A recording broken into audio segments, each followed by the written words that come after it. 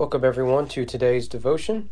We are in Acts chapter 27, so the penultimate chapter of Acts, and this is where Paul is shipwrecked.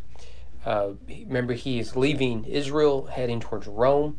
He's appealed to Caesar, and now he is making his way there. So he's put on a boat with other prisoners, and they are going to be taken to Rome. But it isn't long before they run into some problems. I want to read the first three verses, mostly because I want you to see the details. I've tried to show this throughout the book as often as I could, that whenever Luke is with Paul, and Luke is part of the story, the details climb incredibly. In fact, if Luke wasn't here, this chapter would probably be half the length that it is.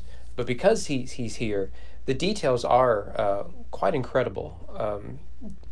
So verse 1, and when it was decided that we should sail for Italy, they delivered Paul and some other prisoners to a centurion of the Augustan cohort named Julius, and embarking in a ship of Adramyttium, which was about to sail to the ports along the coast of Asia, we put to sea, accompanied by Aristarchus, a Macedonian from Thessalonica.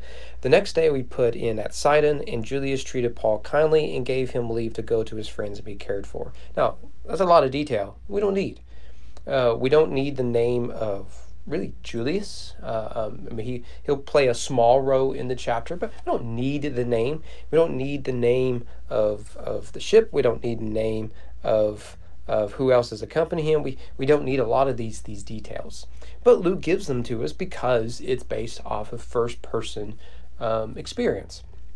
And I always point that out to say that what you have, particularly in the narratives of the New Testament, Matthew, Mark, Luke, John, and Acts, are eyewitness testimonies. And often the biblical writers will identify for us those eyewitnesses. Well, I want to skip down to verse 9. Since much time had passed, and the voyage was now dangerous, because even the fast was already over, Paul advised them, saying, Sirs, I perceive that the voyage will be with injury and much loss, not only of the cargo in the ship, but also of our lives. But the centurion paid more attention to the pilot and to the owner of the ship than to what Paul said, because the harbor was not suitable to spend the winter in. The majority decided to put out to sea from there, on the chance that somehow they could reach Phoenix, a harbor of Crete, facing both southwest and northwest, and spend the winter there. Now, one of the things that is striking about this narrative is, remember, Paul is a prisoner, and he's not done anything wrong, but he's a prisoner, and yet he graciously treats everyone on board with respect. He doesn't play the victim card. He isn't complaining all the time. Rather, what he is doing is he's seeing that God has him where he is right here at this moment, and his calling hasn't changed. So although victims today may do an interview with Oprah, Paul here, a genuine victim, is showing us what real leadership as a Christian looks like. He submits to their authority and their wisdom, but at the same time, he wants to encourage them to do the right thing. Well, from there, what Paul warned them about happens, and so we see in verse 14, soon a tempestuous wind called the northeaster struck down from the land, and when the ship was caught and could not face the wind, we gave way to it and were driven along. So here you have Luke accompanying Paul. Luke isn't a prisoner. He's not in chains. He's just here to hang out with Paul, and now he's caught up in this storm. And what's fascinating about all the details about this ship, about this trip, about the storm, all this, are consistent with everything we know about all of this. Clearly, this is a reliable source and a reliable narrative. So here they are. They are in the middle of a storm. Now, there's a lot of parallels with this in the Gospels, right? When the disciples are in the storm, there Jesus calms it. Paul doesn't do that here. Jesus isn't there to calm it. Rather, Paul must suffer through this storm. So verse 18, since we were violently storm-tossed, they began the next day to jettison the cargo. Every movie does this, right? If you have to choose between all the cargo and your lives, you choose your lives. We get this. On the third day, They're doing all of this 3 days in the middle of the storm. I mean, I just can't fathom some of this. They threw the ship's tackle overboard with their own hands, when neither sun nor stars appeared for many days, and no small tempest lay on us. All hope of our being saved was at last abandoned. And so I think we would all be right there, right? And this is turning to the movie Castaway here. So verse 21, they were without food for a long time. So Paul stands up and speaks. If you're interested in more of this, John MacArthur's book on leadership zeroes in on this story in a fascinating way as a model for leadership. It's interesting take on it. But notice what Paul says here. Men, you should have listened to me and not have set sail from Crete and incurred this injury and loss. You know, I urge you to take heart, for there will be no loss of life among you, but only of the ship. For this very night there stood before me an angel of God, to whom I belong and whom I worship. And he said, do not be afraid, Paul, you must stand before Caesar. Behold, God has granted you all those who sail with you. So take heart, men, for I have faith in God that it will be exactly as I have been told. But we must run aground on some island. So notice he was leading earlier and warning them, hey, look, evidence is suggesting this wouldn't be a wise course. And then when they don't listen to him, in the midst of the crisis, what is Paul doing? He's essentially encouraging them. Take courage. Everything's going to be okay. We'll make it through the end. Sure, there'll be hard decisions and difficult moments. It's not going to be easy, but be encouraged. We will make it through the end. Right? This is how faith guides us in leadership. And Paul is a real model here. He's still preaching right in the middle of a storm. He's still preaching. Incredible. So verse 27, I just want to read the first few words.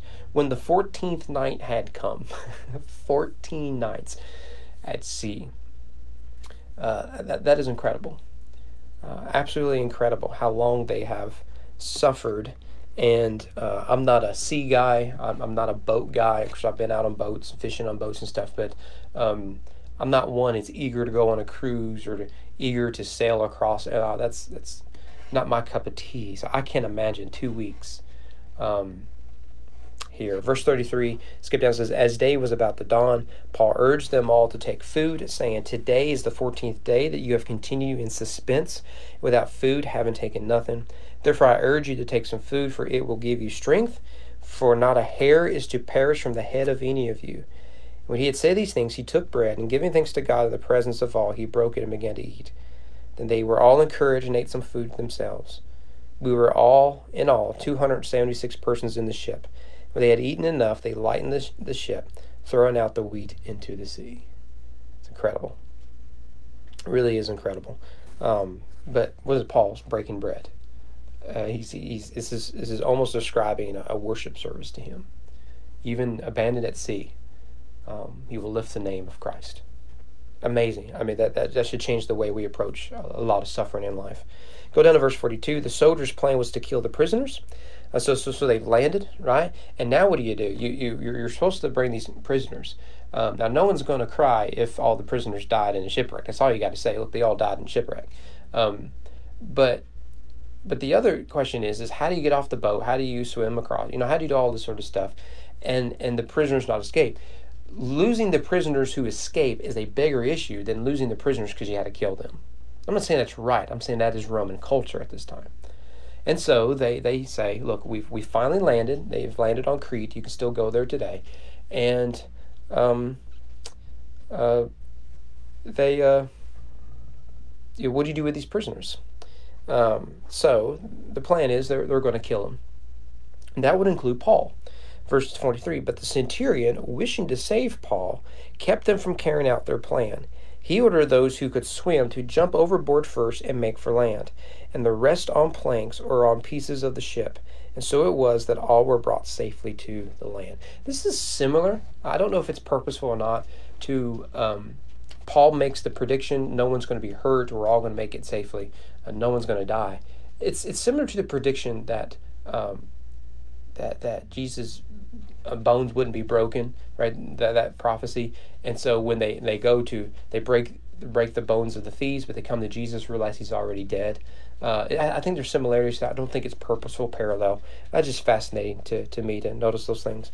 But what you have here is God brought Paul through great suffering, 2 weeks of being lost at sea in a great tempest. And yet God brought him through it. And Paul's attitude throughout it all, he was engaging, he was encouraging, he was leading. And he did so from a foundation of faith. This is why faith matters. Is that faith alone will get you through moments like this and to suffer well. Well, Lord willing, tomorrow we will finish the book of Acts, and then we'll be able to finish the first half of Hebrews, and then we're done. So by the end of this month, if not before, we will be completely done with every chapter in the New Testament. Hope to see you guys tomorrow.